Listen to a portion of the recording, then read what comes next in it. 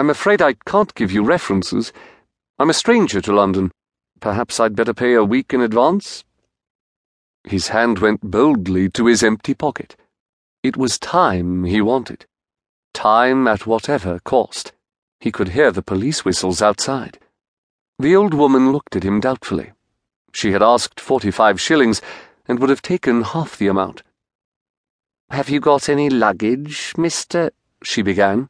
"Edwards," he answered. "Henry Edwards. Yes, I shall bring my luggage this evening. Perhaps you could let me have some tea now and a wash?" He did not develop his proposal to pay in advance, and the old woman did not press it. He had a face and manner that inspired confidence. Had not counsel for the Crown turned even this circumstance against him? And had not the soft-tongued judge, with his tone of measured impartiality, supported the argument with a deadlier ingenuity? "You may regard the younger prisoner," he had said, "as having been under the influence of his more hardened companion. The impression which he will have made upon you while in the witness box may not have been entirely unfavourable, even though, as men of the world, as men of common sense, you may observe the improbabilities of the tale he told you. But, if you are satisfied of his guilt, you must not allow such an impression to deflect your judgment, nor to cause you to forget the oaths you have taken. It is inevitable that men engaged in such crimes as that of which the prisoners are accused should be of sufficient address and plausibility to draw their intended victims into their clutches. The question of the prisoner's previous records, so far as they can be properly weighed against this class of criminality, will receive due and separate considerations should you decide that their guilt is proved." He had gone on to impress the jury with the gravity of the crime of which the confidence trickster is guilty, its increasing prevalence, and the reluctance of its victims to prosecute.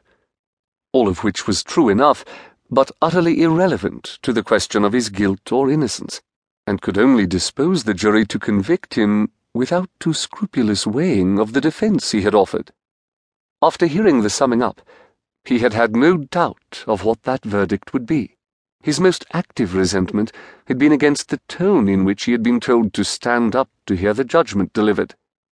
Tony Welch had had 5 years. Well, he supposed he deserved it, and for him there had been 15 months in the 2nd Division. Before that, he had been asked whether he had any reason to offer why sentence should not be passed upon him.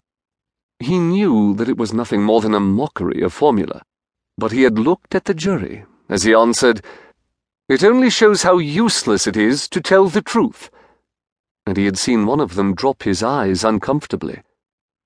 That had been an hour ago. Barely that. And then he had been hurried from the dock, and there had been a moment's confusion when the inspector had knocked over the carafe in the room below. And he had walked out. It had been as simple as that.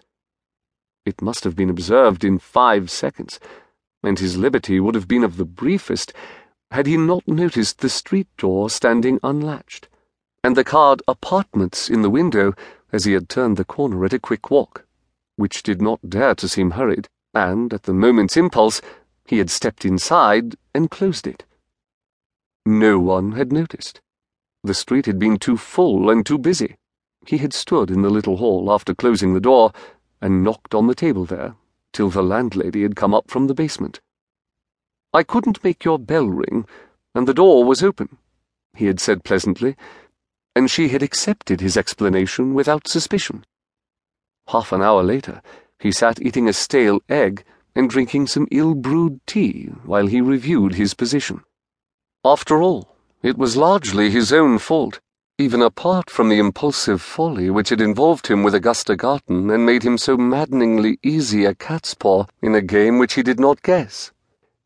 He could, perhaps, have defended himself more easily had he given his own name and enabled the police to establish an identity which would have made it at least improbable that he had been more than a recent and casual acquaintance of the major criminal. But the thought of Marion, his sister-in-law's outraged respectability, and his brother's jeers— no, he had been right to conceal it at whatever cost.